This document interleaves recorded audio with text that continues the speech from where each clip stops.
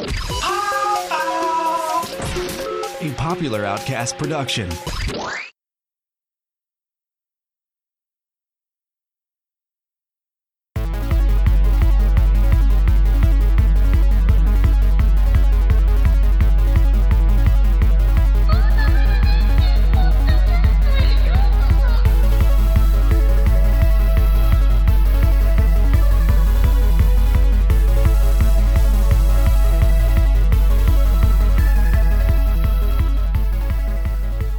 Hello everyone, and welcome to episode 47 of Portable Power. We're the only podcast out there that isn't going to edit this episode. This is our year-end celebration episode. This is probably the third time we've done it now, fourth, whatever. Anyway, my name's Mark Matters. I'm here with Kevin Seibert. Emma Smith. Kevin. What's going on? Not much. What about you? I'm just sitting over here with a drinky poo. What do you have? Well, I'm sitting over here with a drink. Conshohocken Brewing Company's Day Without a Dawn Imperial American Black Ale. That's a lot of words. Wow. It sure is. They could have been a little more concise. They could have taken being concise tutorials. Yeah. And so this is in a can, right? It is in a can. It's a pounder. What's that mean? You pound it? No, it's like one of the tall boys or whatever. The tall cans is not like a regular beer can. Damn, I had a joke. Never mind now. I'm still gonna say it. I like my beer like I like my sex. A pounder in the can. Anyway. Horrifying. Do you like that beer? It is decidedly alright. It's I'm still laughing at my joke. It's very hoppy. It's very dark. It has some roasted malty flavors. I'm okay with it. All right. What have you been playing as of late? Oh man, what haven't I been playing? I've been playing so much. Let's see. I recently had my annual holiday tradition of getting completely plastered on eggnog and then playing Super Mario Bros. 3 with my friend Kate. We do that every year. This year I drank a fifth of alcoholic vodka. Oh my god. Oh my god. I didn't die, but I certainly was being irresponsible. And let me tell you what, the hangover on alcoholic eggnog is not amazing. No. Let me tell you what else. My playing of Super Mario Bros. 3 is not amazing on a fifth of alcohol vodka. Not How vodka, many times did you die? Shit, eggnog. What? How many times did you die? Oh man, I don't know. But it was to the point where I was like my girlfriend was in the room too, and I was like, "We're playing so good, right?" And she was like, "No." And she's not even good at video games. Aw. Do you want me to edit that out? Nah, she doesn't listen to this. It's fine.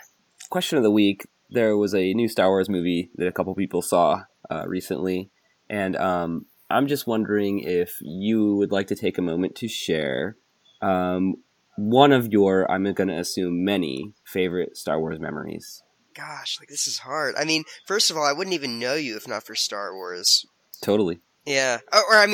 We had enough in common friends that we may have known each other, but, we would have had a really hard time connecting early on, because I'm super awkward, and, I'm antisocial to the max, so... Yeah, seriously, so, we probably would have been in the same room a lot and just, never spoken. Yeah. So there's that. I mean, that's the obvious one. The other... every weekend, my junior and senior year of high school, I watched at least one movie from the trilogy, if not multiple ones. Not to mention, the sheer amount of time that I spent playing the Decipher created Star Wars CCG in the mid to late 90s. I have all kinds of Star Wars memories. Emrys, how are you this evening? I am really good. Do you have a beverage with you? I do. I've got some lovely O'Douls. Again, yes. Emrys? Foamy. Yeah. Emrys, do you have a problem? Yeah, I have an O'Doul's problem. problem is that you're drinking O'Doul's. That's exactly the problem.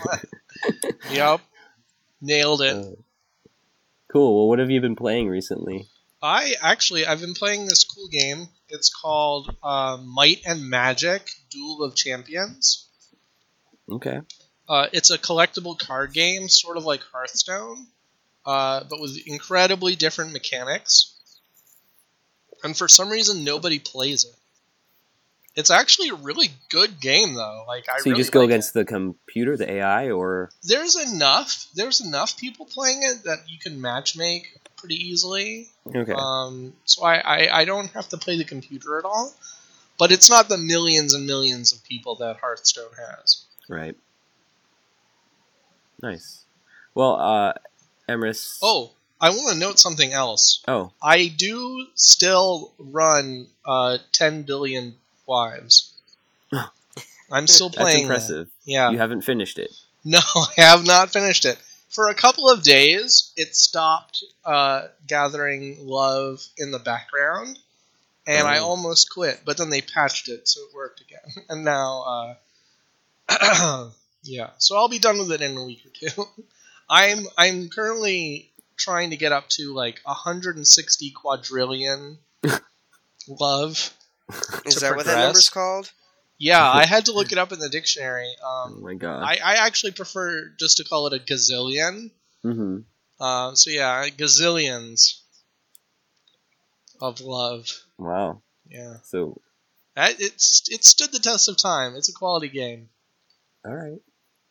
Well, do you have any Star Wars memories that you would like to share this evening? I actually can't even decide. Because, I have a lot of little things. Mm-hmm. I want to say that my biggest Star Wars memory is probably the 90s when they started releasing the special editions leading up to the Phantom Menace. Okay. Because there was several years there where they put out the remastered in the black box, and that was actually the first time in me, the first time that I can remember actually seeing The Empire Strikes Back. Because before that, we didn't have them on VHS. We just had them taped off the TV. Oh yeah. So then we got that box, the theatrical edition box, and I got to see The Empire Strikes Back for the first time I can remember. And then I was really excited about the remastered, because computer graphics. I was maybe 13 or 12 or something at the time, so it was really exciting. Yeah. That they were going to be in theaters again, so I went and got to see them in theaters. And then leading up to the Phantom Menace was the most anticipation I've ever had for a movie release. It was a whole new kind of excitement. For sure. I'm literally never gonna feel that way about a movie again. Well, those are some great trailers for the Phantom Menace. Oh yeah. Yeah, they don't tell you what's in the movie. Right. The Phantom Menace trailer is basically just ooh, Star Wars. There's guys.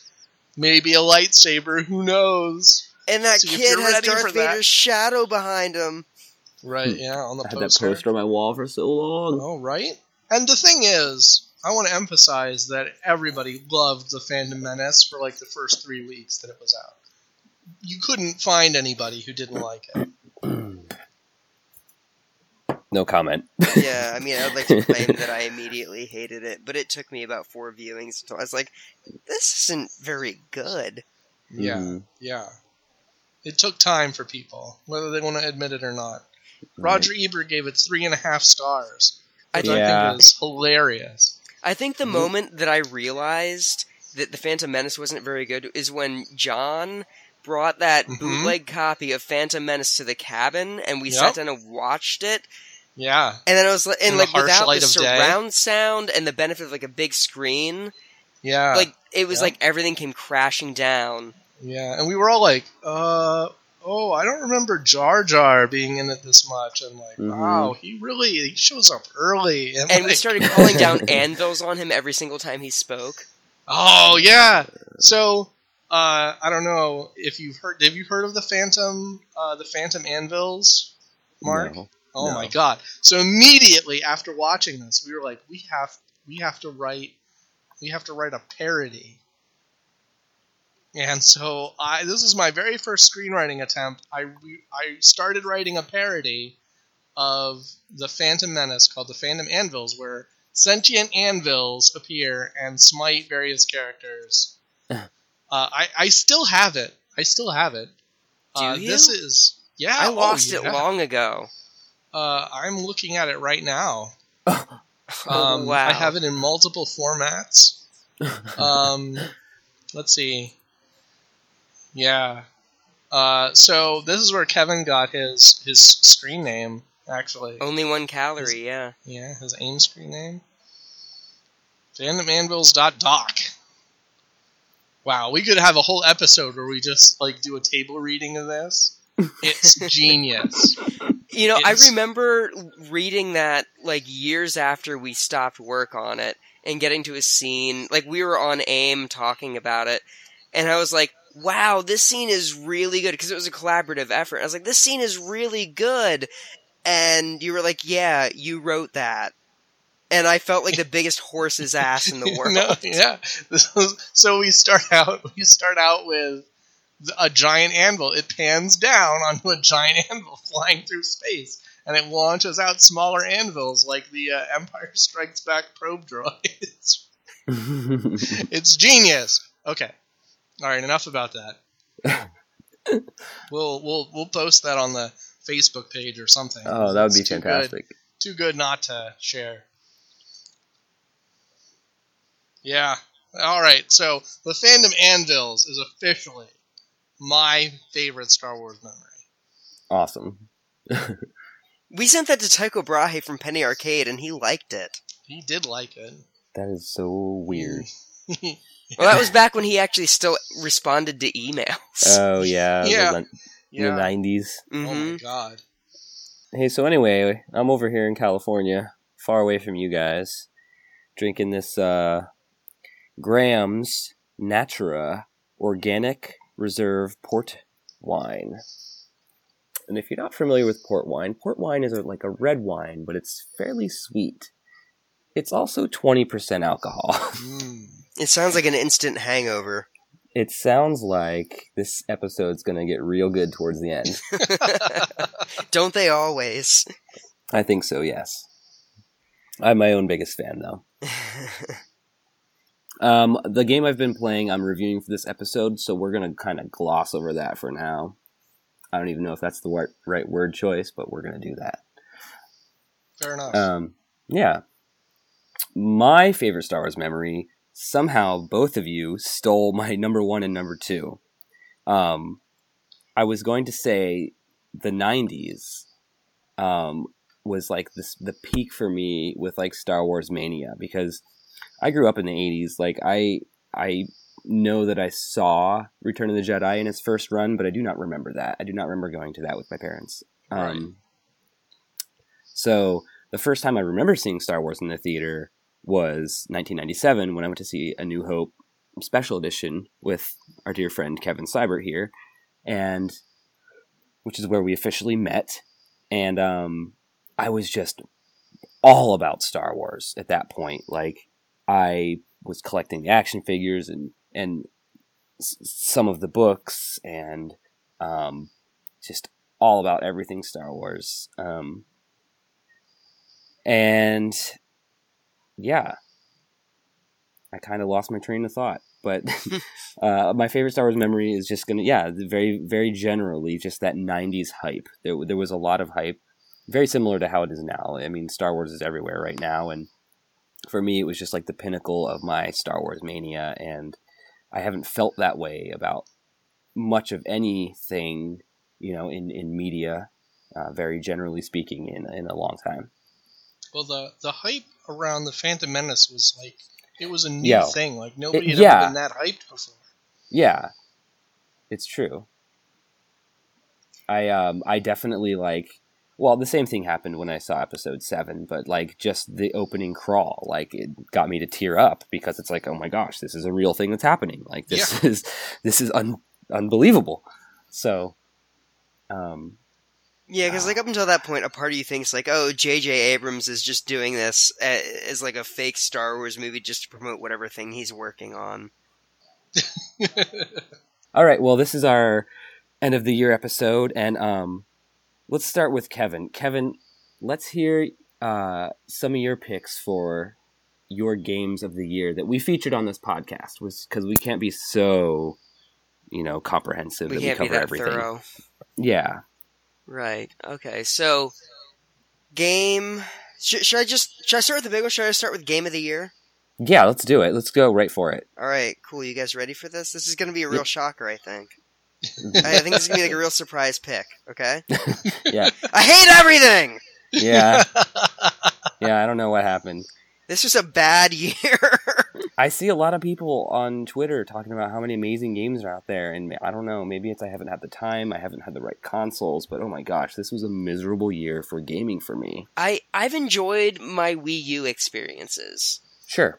As far as like 3DS and particularly iOS go, it's just been primarily a really garbage year, and I'm sure like you were saying there have been like a lot of great like 3DS RPGs that we just didn't play.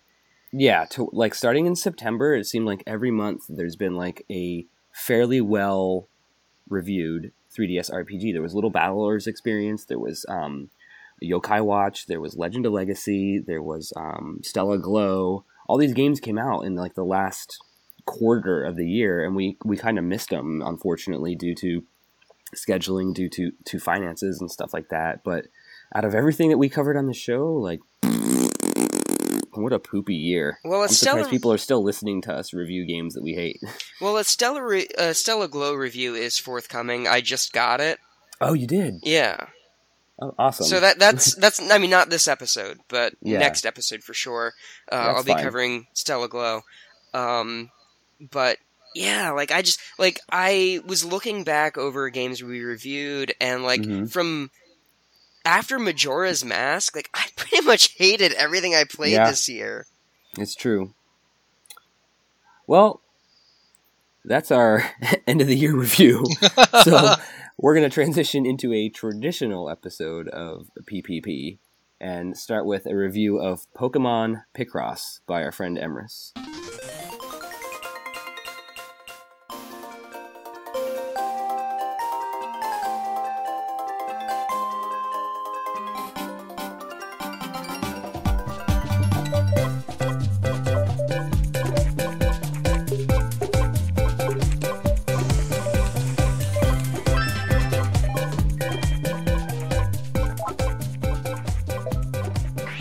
Okay, Pokemon Picross, for those of you who don't have a 3DS, is Nintendo's latest Pokemon packaged free-to-play game for the 3DS. Now, this is not the first or the only Pokemon puzzle game that you can get. If you basically want to play any kind of Pokemon game that's actually a puzzle game, you can find one. Either on your phone or on the 3DS. Yeah. Now, that being said, I fucking love Picross as a puzzle game. It's a puzzle game that I've played before. I think it's just great. The way you play the game is you have a big grid with I'm looking at one that's 20 squares by 15 squares.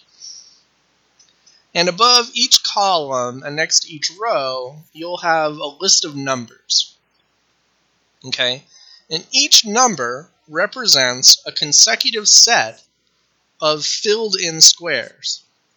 Okay? So if you see a 3, you know somewhere on that line or column there's going to be 3 squares that are filled in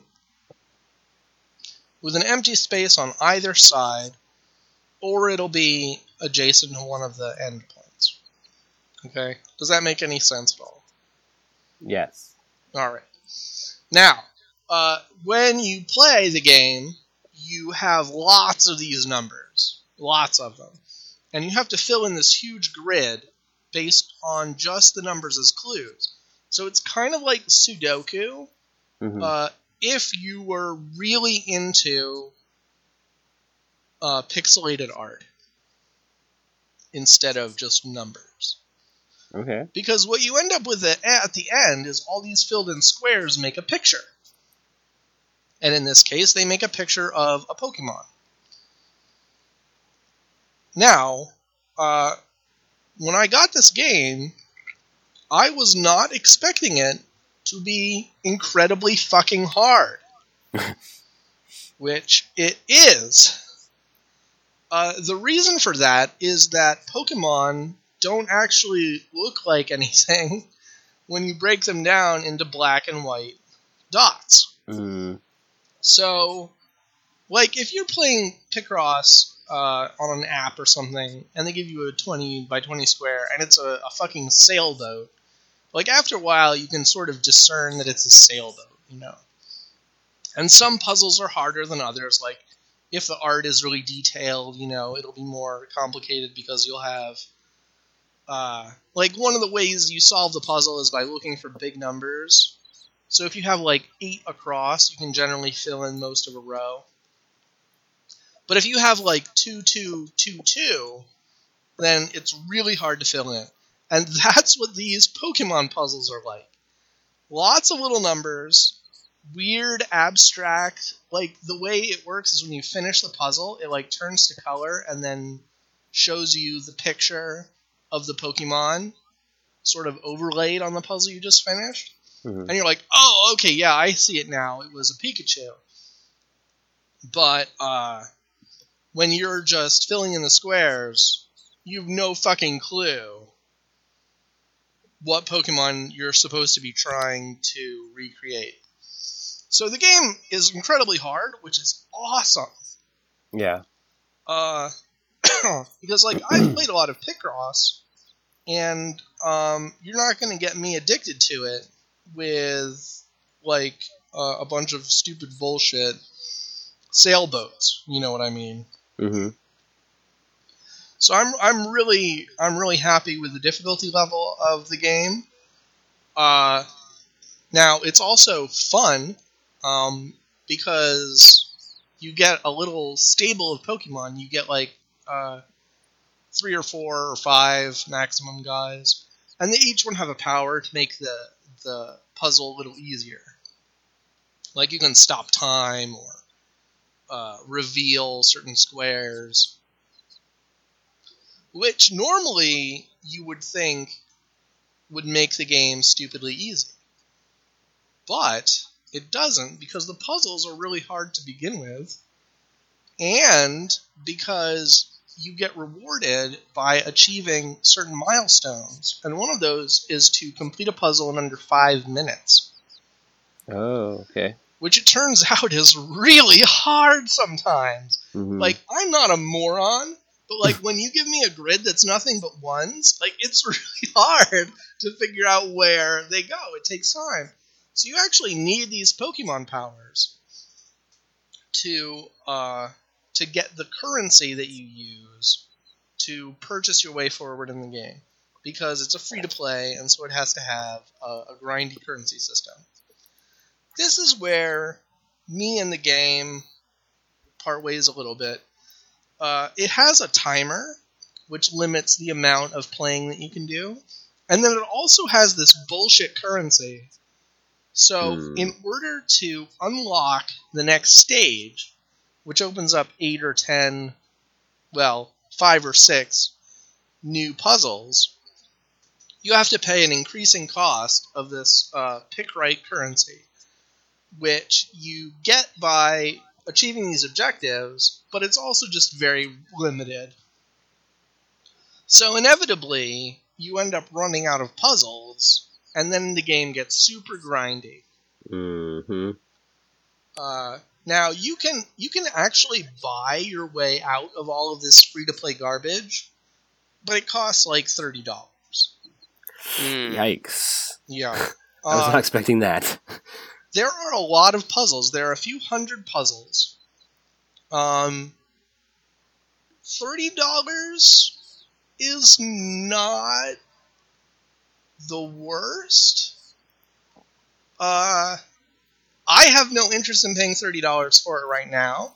But if down the line they decide to release like more packages for it, and it keeps expanding to like maybe to the point where you have every single Pokemon in the game, and you have like hundreds and hundreds of puzzles, I could see maybe you want to buy your way out of the bullshit.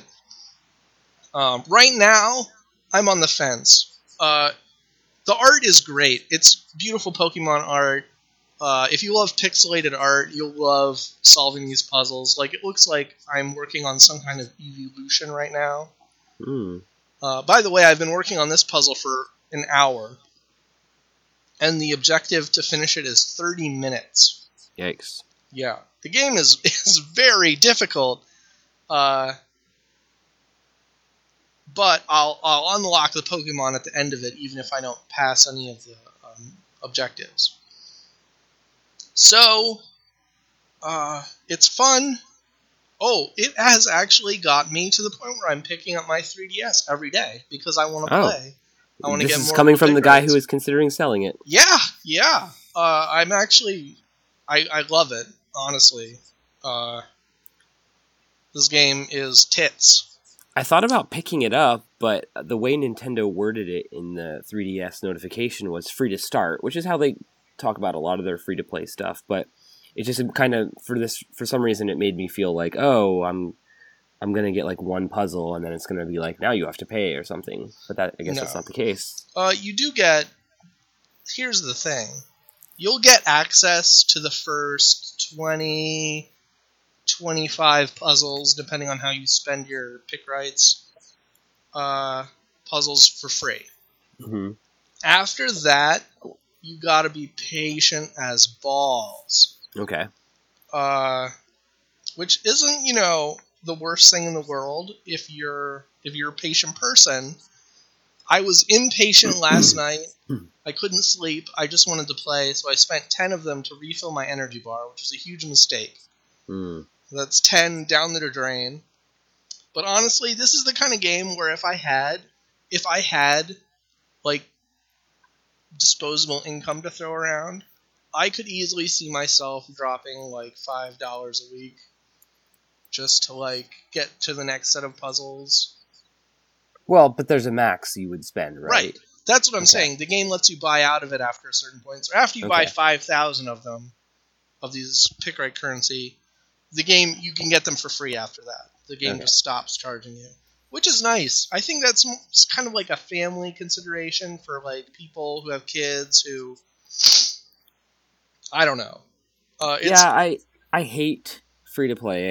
I hate the whole what do you call it, format. But Nintendo does it better than most. Yeah, for sure.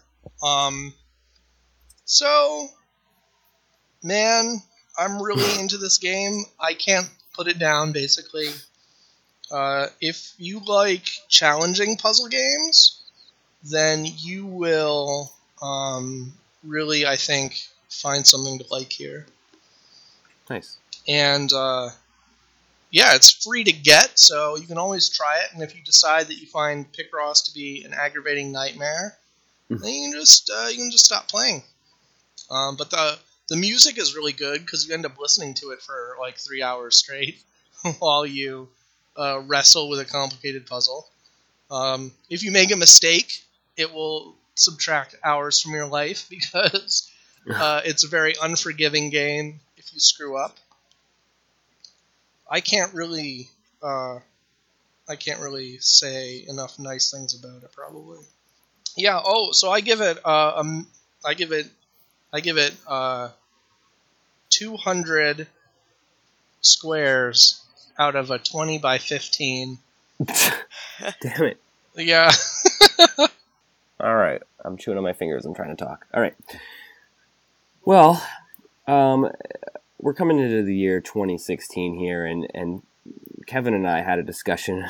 I hope you were informed, Emrys, but we're sort of opening up the format of Portable Power. And basically, if a game can be played mobilely, we will review it. And also, we'll talk more about Kevin's game too, and how that relates to the new format. But my game is a Wii U game, and we talked about how to include Wii U games into our show. And I guess, at least what I came up with was, well, if there's off-screen play, if you can play only on the gamepad, the handheld controller, then I would consider that a portable game within reason. I can go to my bathroom and still keep playing, so there you go. If you can play it on the shitter. Yeah. So that's kind of where we're at right now. We're kind of reviewing basically anything we want at this point. So the thought behind this is, like, we looked back over the year in game that we had, where, you know, we spent time playing games we didn't really want to play, over games that we actually did want to play, and it really resulted in, like, a very negative year on the show. Yeah. And that's just, you know, when we're just angry all the time and, like, complaining and piss-moaning about stuff, it's not as good of a show as when, like, yeah, like, I mean, obviously we still want that to happen sometimes because we can't give good review scores to everything, but it would be nice if it was a much less common thing, because part of the fun of the show is, like, when we actually like stuff. Yeah. Yeah. So let's switch it up. Let's try to be a little bit happier, a little bit nicer in the new year. So, yeah, anyway. That being said, I'm reviewing a Wii U game, a little game called Xenoblade Chronicles X.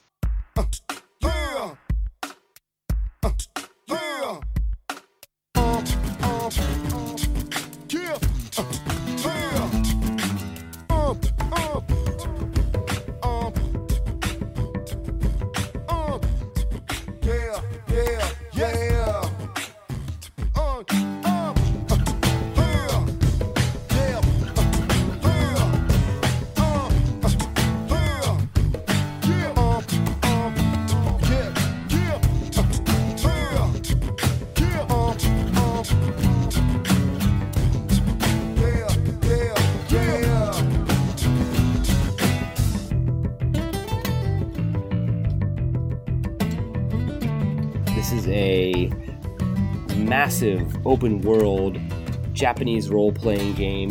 Which is really, I mean, in this day and age, it's becoming less and less common to see Japanese games, let alone Japanese role-playing games over here. Like, the Western games market is just sort of taking over.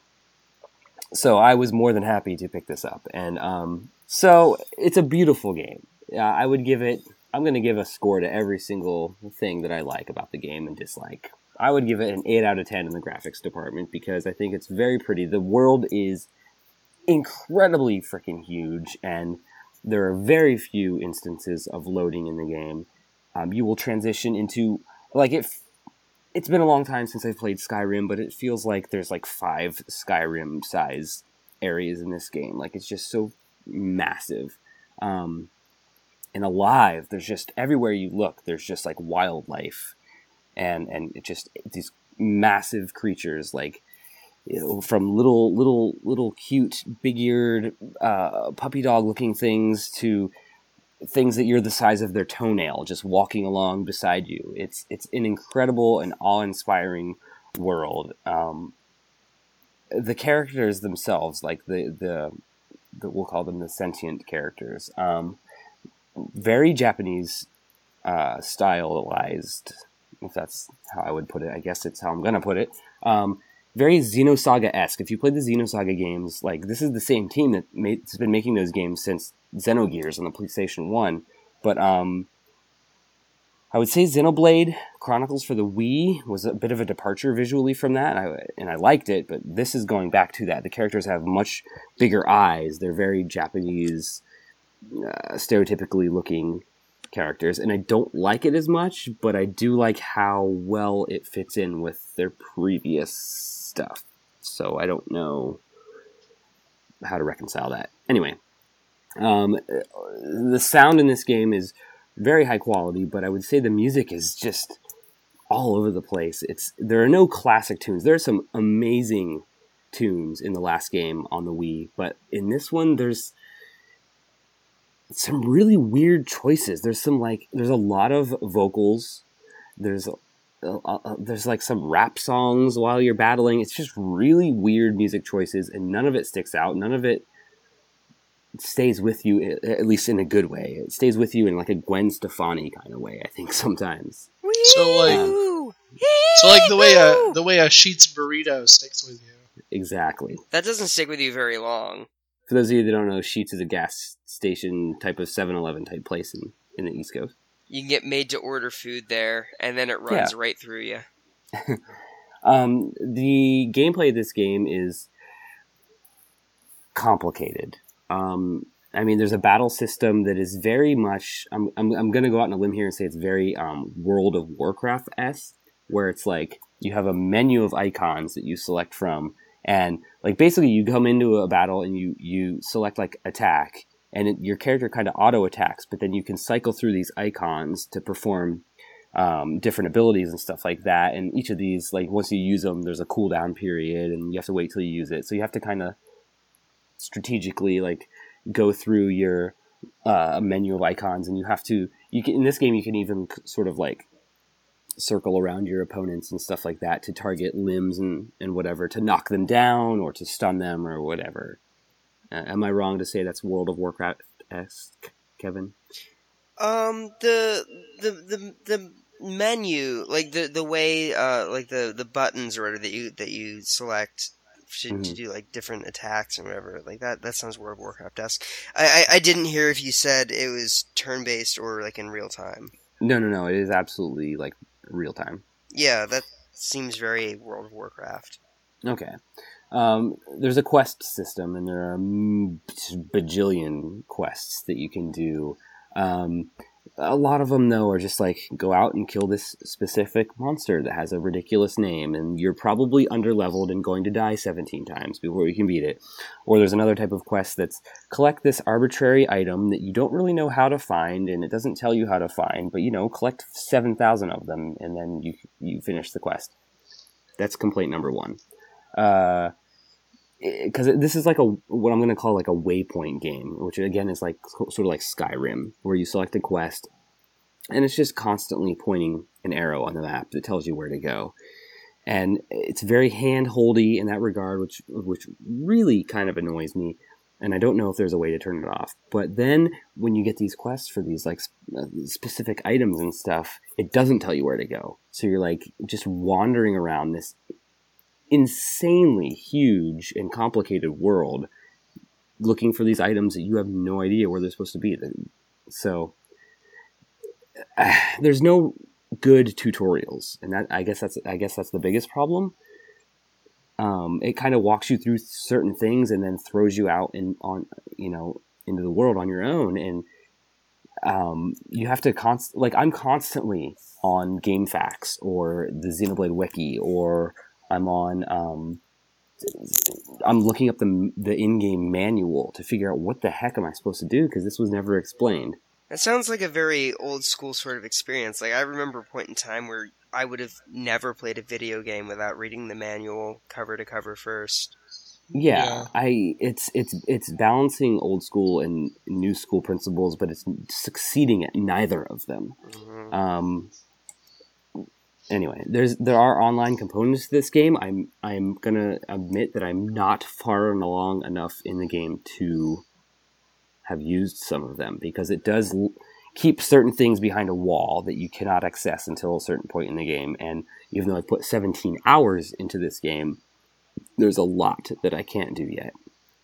And I kind of felt weird about reviewing the game having only put 17 hours into it, but I mean, that's a long time for me to have to wait for this game to open up and like gain momentum and give me everything I need for review. Like, I can finish the entire Uncharted trilogy in 17 hours. How many times can I beat Super Metroid in 17 hours? Like, at least 5 times. Like, that's a long time to make people have to wait to be able to understand everything to be able to do everything. But as it stands, the online component for me is I can recruit like people on my friends list to their characters, which are AI controlled bots, but I can go out on missions with them, or I can pick other people from different squads that just happen to be standing around in the world.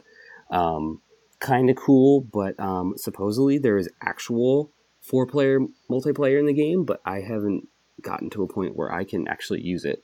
So, who knows? I don't know.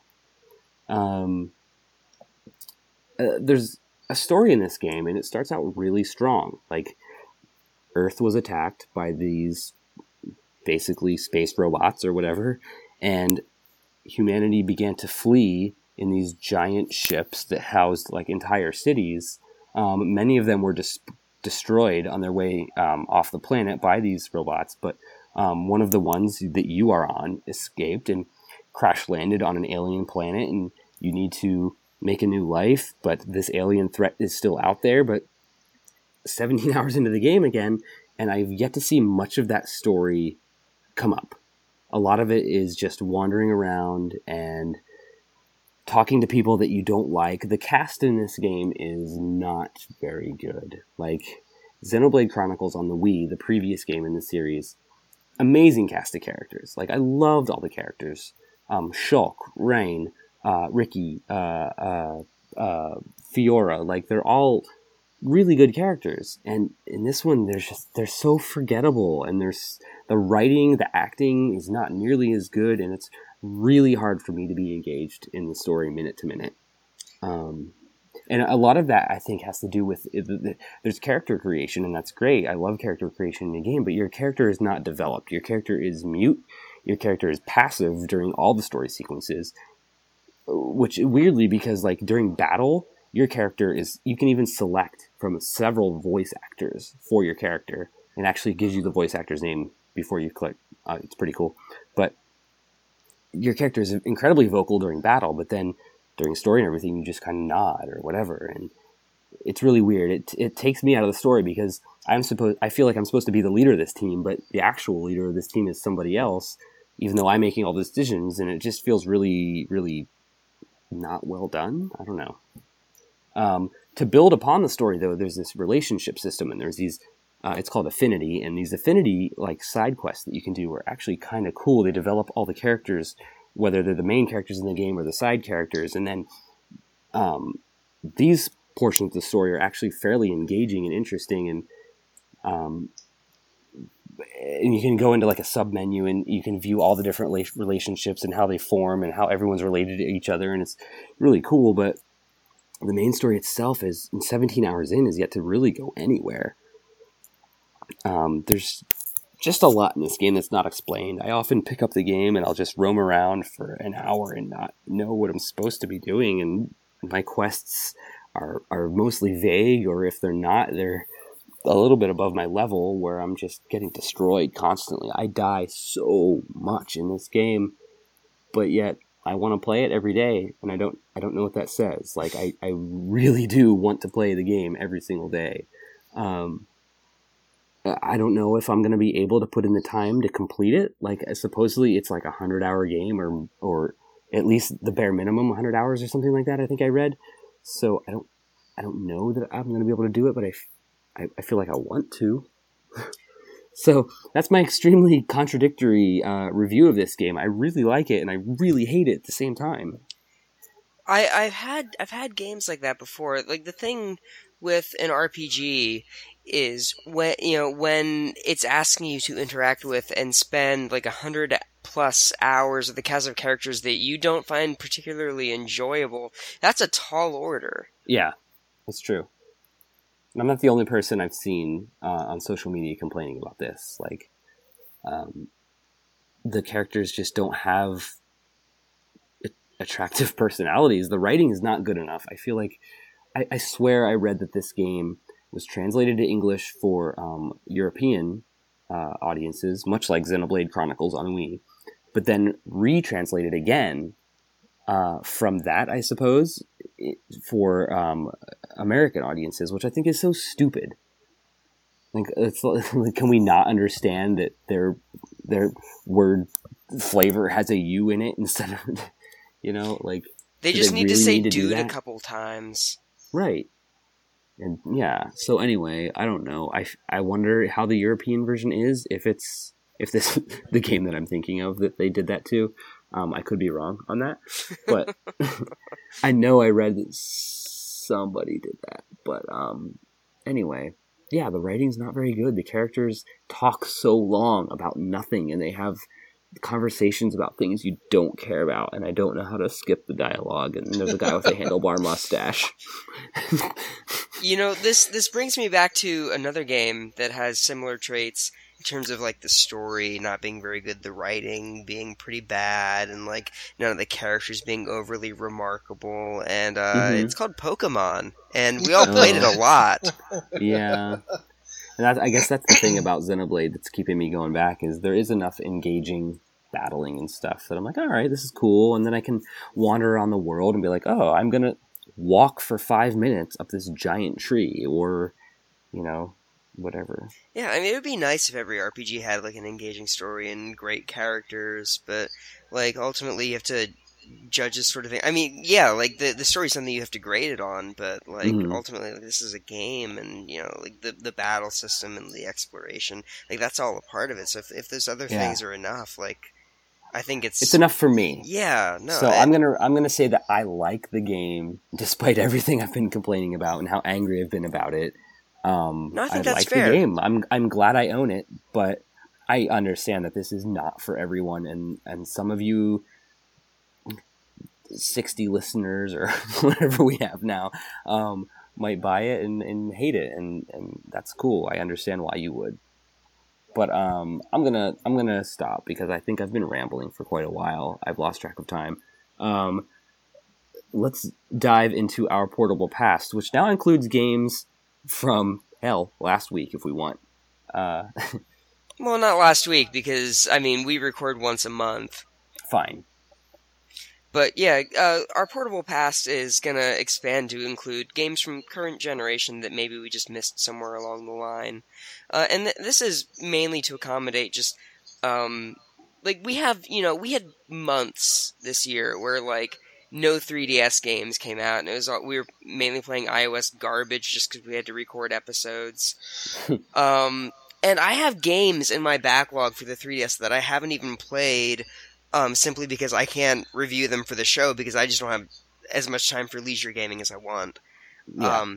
So for this episode, I'm going to be covering a game that is not that old, Shantae and the Pirate's Curse.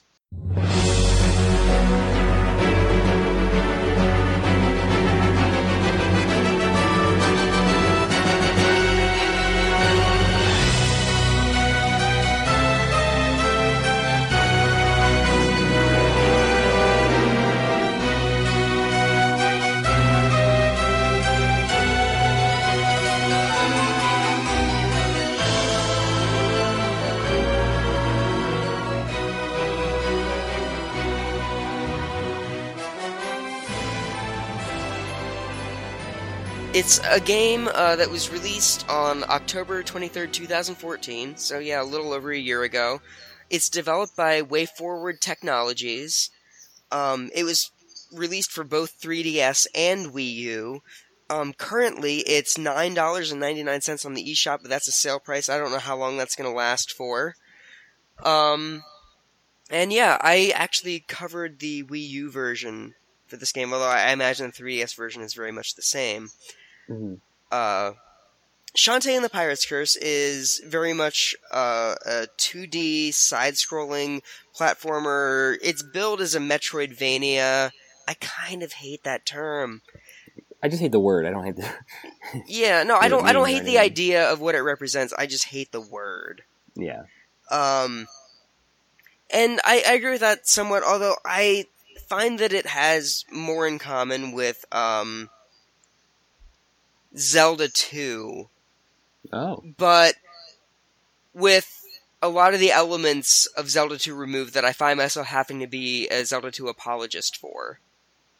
Oh. So, what I'm saying is, as much as I like Zelda 2, I recognize that it has flaws, and Shantae and the Pirate's Curse is like a superior version of Zelda 2.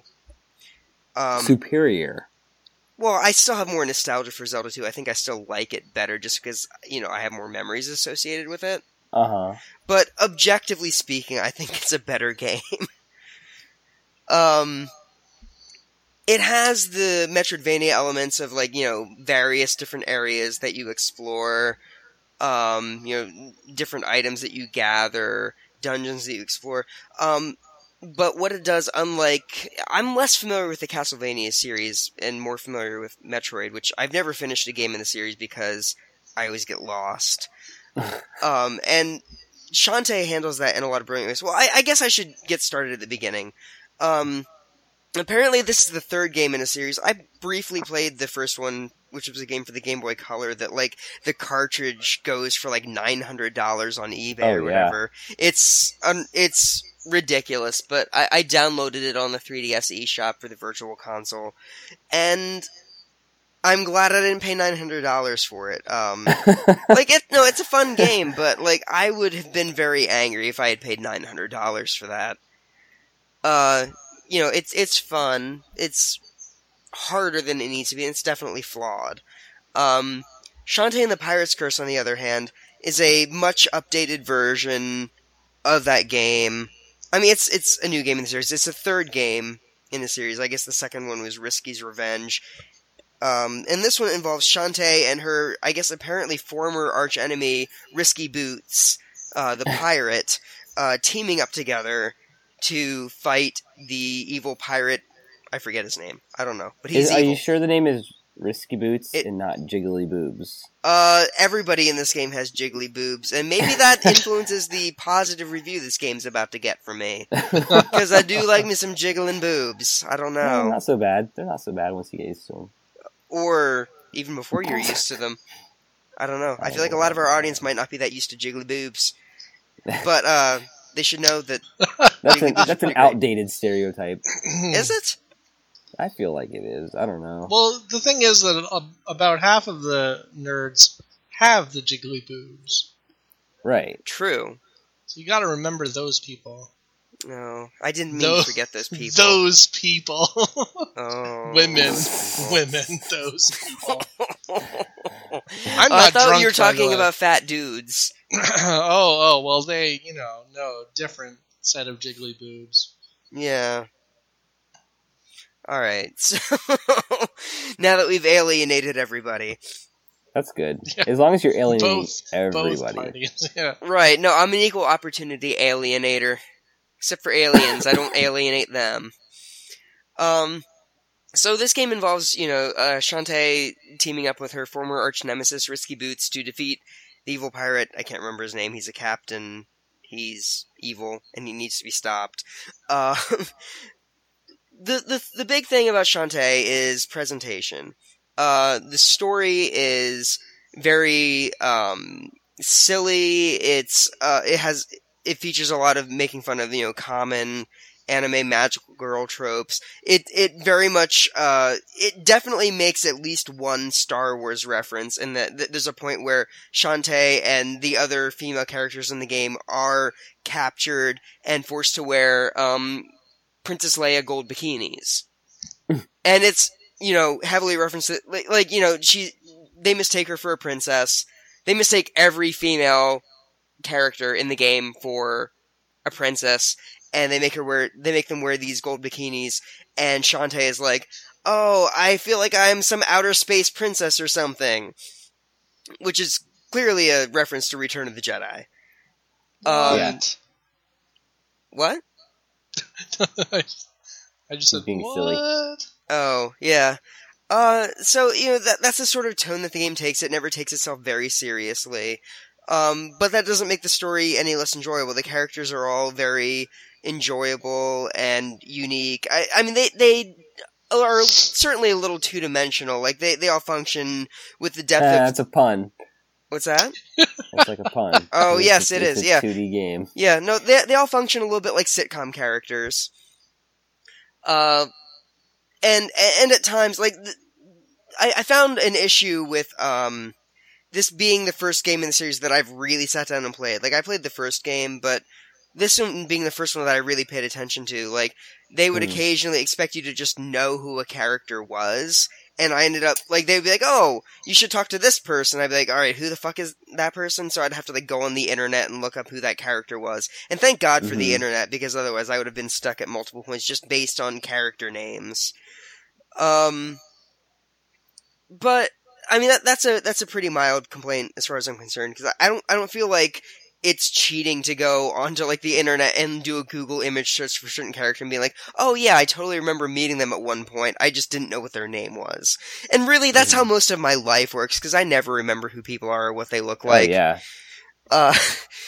But the presentation of the Just game... remember, no one else in the world is as important as you. Right. That's how I feel about everything. I always remember what I look like. That's not true. That's why I take selfies. I've rarely seen your selfies. Don't be silly. I don't take that many You're selfies. silly.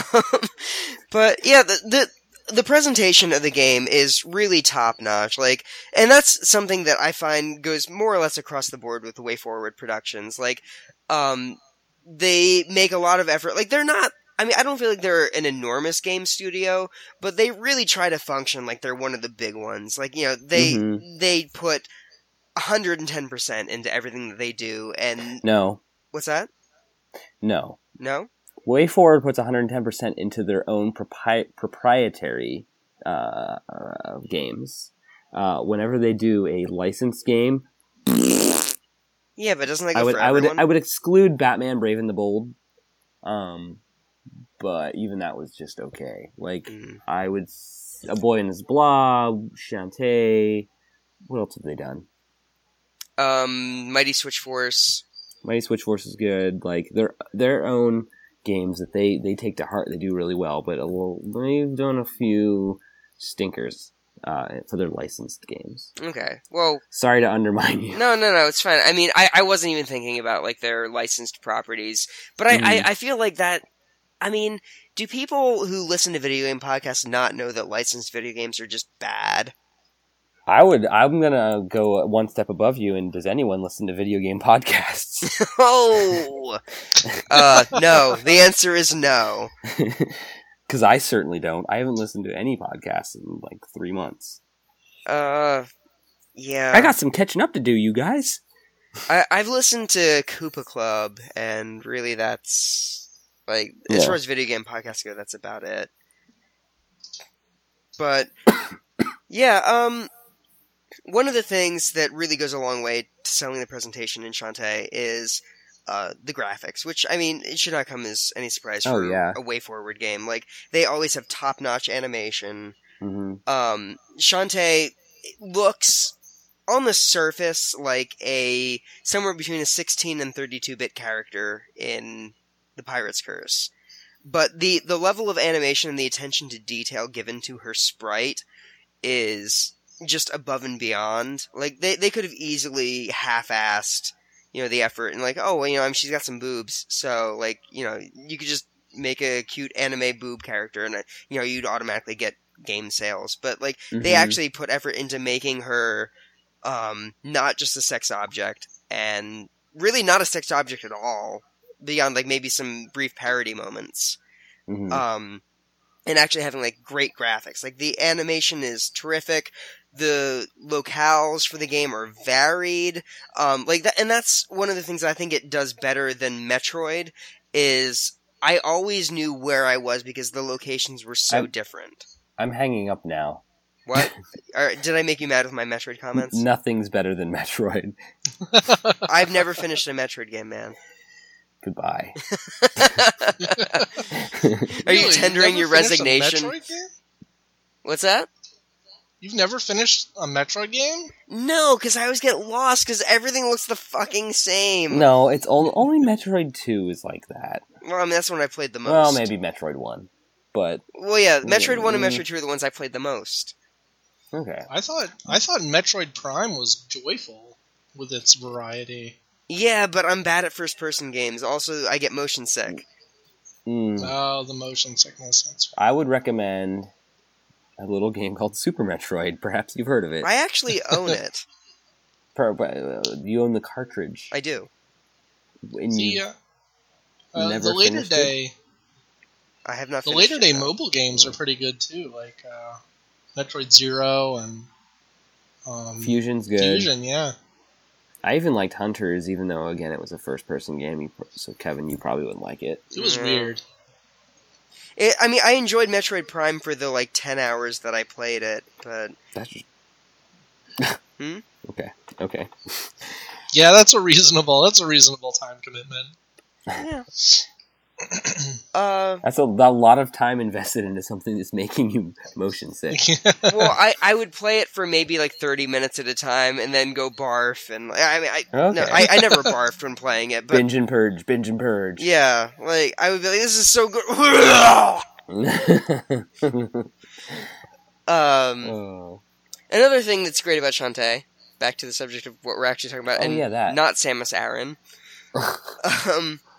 The sound design is really good. It has little bits of voice acting, which I could take or leave. It's not necessary. It's sort of handled in the way that a lot of the GBA NES remakes were handled. Okay. Although not nearly as obnoxious, I feel. So, there's little bits of Shantae being like, "Oh yeah," and stuff like that, which I could take or leave. But the soundtrack is really great. It goes back to the quality of 16-bit era, where I found games like Hummable for their soundtracks, and it's not like Xenoblade. What's that? I'm gonna put some Xenoblade rap songs in this episode. Yeah. Oh, I When hope edit you it. do. I want to hear some Xenoblade raps. We will lose listeners. So the soundtrack is really good.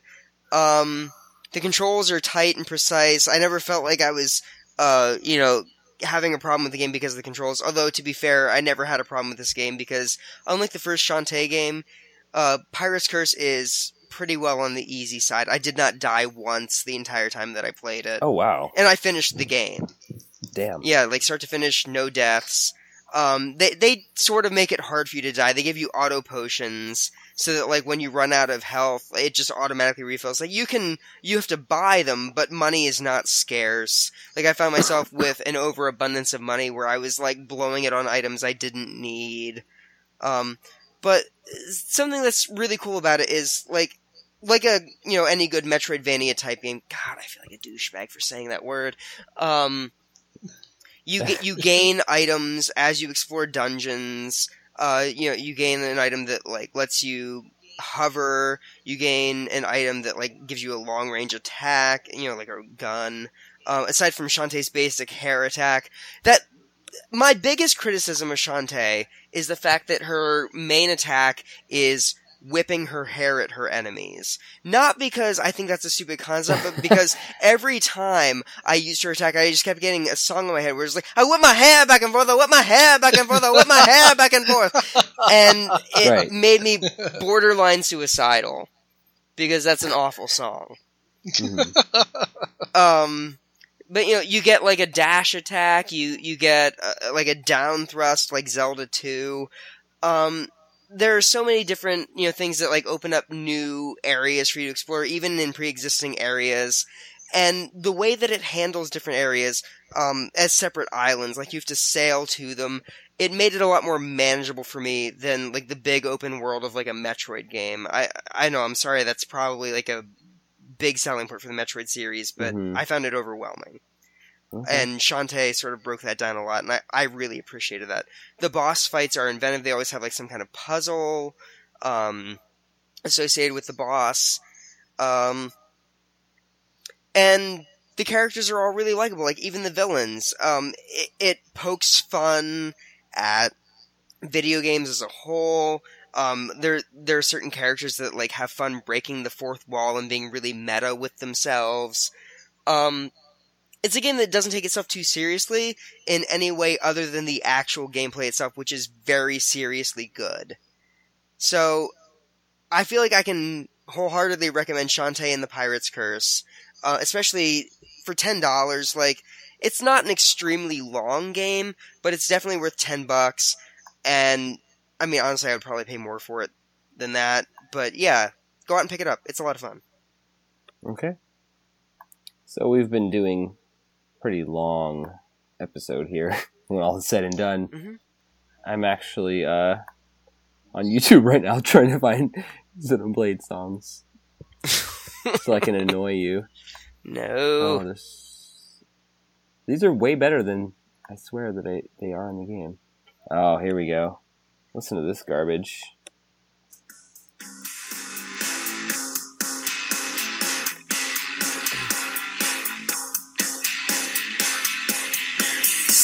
Oh my god, and you have to listen to this over and over? It's like the music in the city. Hold on.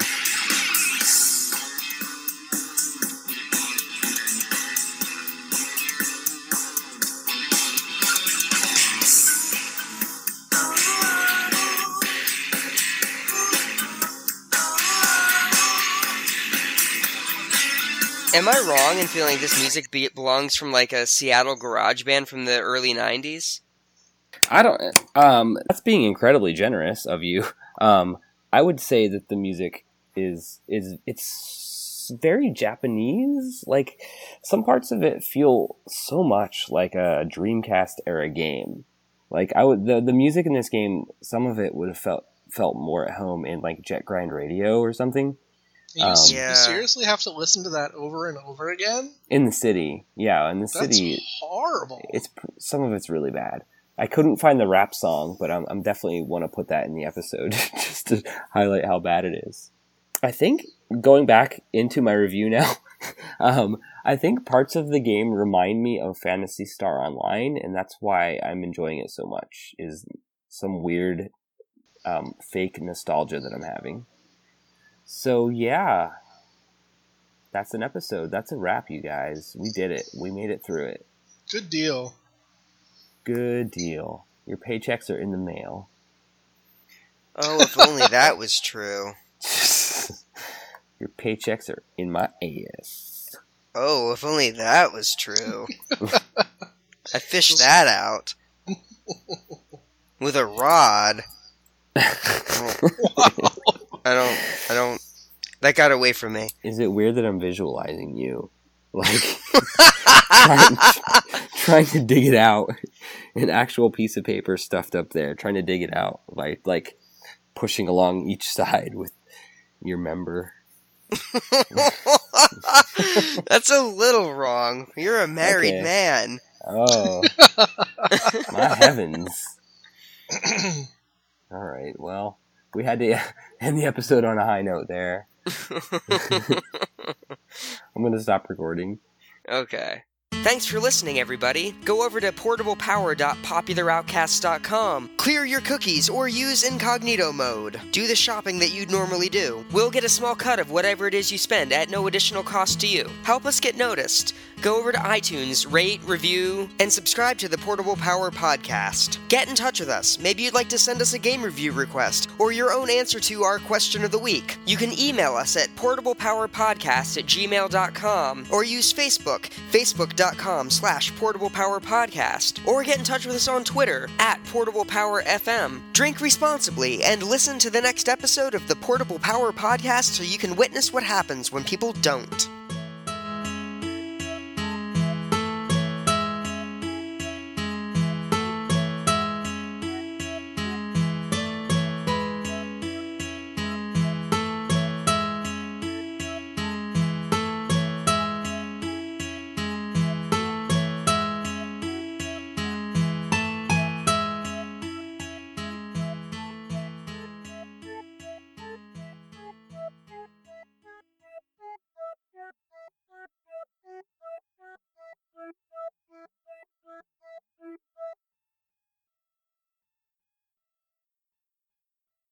Oh, fresh assholes are the worst. Like fresh squeezed, organic, free-range assholes. Can't take it anymore. It offends my sensibilities.